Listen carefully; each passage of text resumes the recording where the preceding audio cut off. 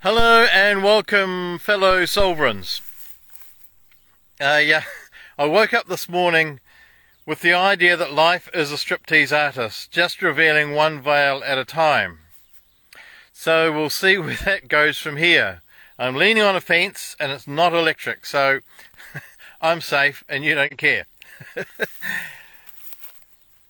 So a few days ago, maybe a week ago, I was talking about the fact that we have two ways of making decisions, or two faculties for making decisions. One is ego, which makes decisions from the past. If it was logical, if it worked before, it will work now.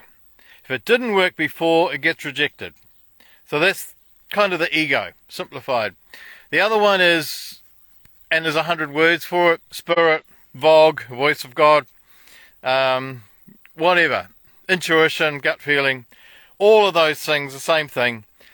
And that helps make decisions knowing the future from this moment forward, so it doesn't drag the past with it. However, but neither of them give us any clarity. The ego tells us what to do. The gut feeling tells us what decision to make. And once we made the decision, we don't know what's going to happen from either of those sources. We just have to trust. And that is what we do all the time. You know, do we go to this school or that school? Do we live in this house or that house? Do we choose this partner, husband, wife? Do we marry this person or not? We have no idea whether we're using ego or spirit, how it's all going to turn out. We trust in every moment, and we can't tell what diseases are going to happen, what awards we're going to get, what amazing things are going to happen. And I think of the jobs that I've had. Some have turned out absolute duds. One I had in Brisbane, there was so much abuse that I ended up being diagnosed with PTSD and anxiety. And other jobs have just been amazing.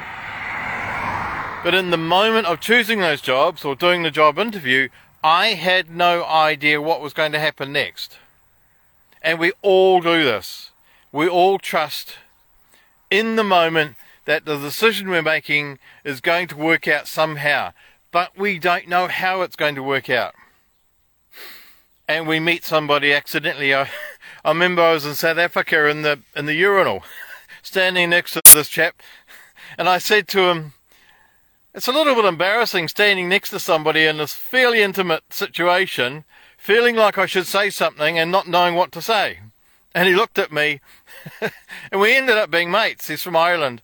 And we had this, he came out and he sat with a group of us who were having drinks at the bar there in Cape Town. And he's turned into a mate. Now, that stupid little conversation I started, I didn't know where it was going to lead. And there it was. Simon's been out to New Zealand. And anyway, so every little moment, we are kind of trusting that it's all going to work. And as a writer, I do this every day. And 2 days ago, I sat down and this sentence, what was it? Harry was tumbling down the hill or something. And so I wrote that down. Then another sentence turned up. Then another sentence. And it just turned into a story that I had no idea how it was going to end until about the last two paragraphs, I think. And then yesterday, another story turned up.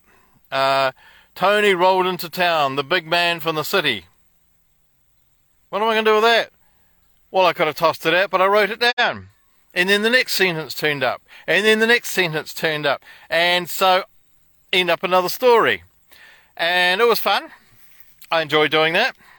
It's kind of my buzz, I suppose. One of my buzzers. And that's how life is, because we never get the end of the story until we're there. And life just is the way that is. It tells us what to do, but we don't know what will happen next. And we leave in our car, we might end up with a puncture and I don't know. Or something amazing might happen. We might end up in some beautiful place or meet somebody.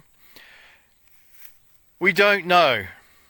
And so when we're planning or thinking about what could be next, whether it's our groceries today or our life for the rest of another 50 years, it's helpful to bear in mind and stay in the possibility of greater things happening than we can imagine. And I find that so uplifting when I consciously say to myself, I know that something is going to happen that I don't know what it is, and it will be fun. And so that's what's happened for me at the moment. I had accommodation organised in Tauranga for about till the end of September, and I'm organising courses to run there.